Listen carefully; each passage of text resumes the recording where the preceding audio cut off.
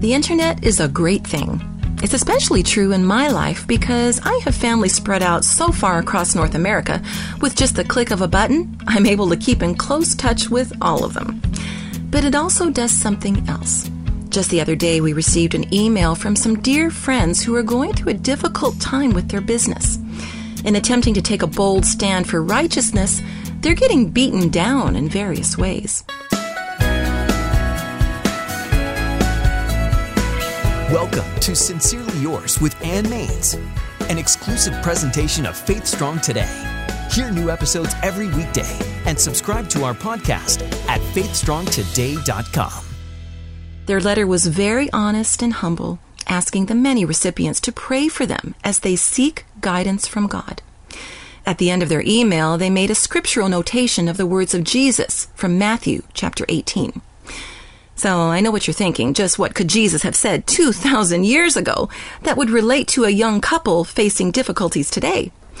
Let's read it and find out. And Jesus said, "If two of you agree down here on earth concerning anything you ask, my Father in heaven will do it for you. For where 2 or 3 gather together because they are mine, I am there among them." What a reassuring promise from the heart of God. And as I was reading their email, another scripture came to my mind, and I sent it back to them with our reply. It's a very familiar passage to most of us and also happens to be a part of our reading for today. Looking into the Amplified Bible, listen to James chapter 5, verse 16, and hear what James, this very practical teacher, says will come as a result of our prayers.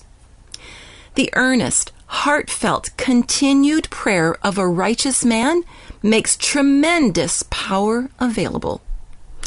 Heartfelt prayer taps into tremendous power. The New Living Translation says it has great power and wonderful results. Do we truly believe that? When we're faced with overwhelming odds, do we first turn to prayer or turn to the professionals? Noted author and preacher John Bunyan once said, "You can do more than pray after you have prayed, but you cannot do more than pray until you have prayed." So that begs the question, how valuable is prayer to us? Do we simply treat it as the little 8-year-old girl did when she prayed, "Dear God, I know you love me, but I wish you'd give me an A on my report card just so I could be sure"? If our prayers are only to allow God a chance to prove He exists, then all we've proven is our own shallow faith. In his letter to the Philippians, the Apostle Paul instructs us how to pray in faith and what we can expect as a result. Chapter 4, verses 6 and 7. "Don't worry about anything. Instead, pray about everything.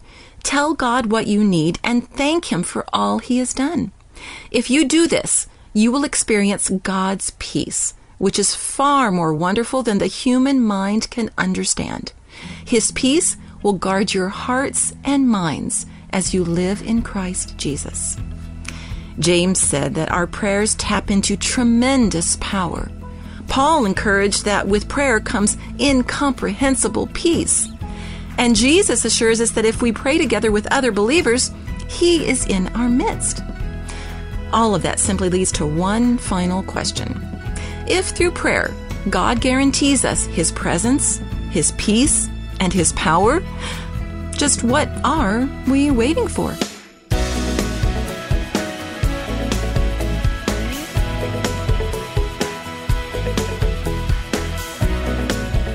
Taking you on a journey through the New Testament. This has been Sincerely Yours with Ann Maines, an exclusive presentation of Faith Strong Today. Subscribe to our podcast and join us on social media. All the details are at faithstrongtoday.com.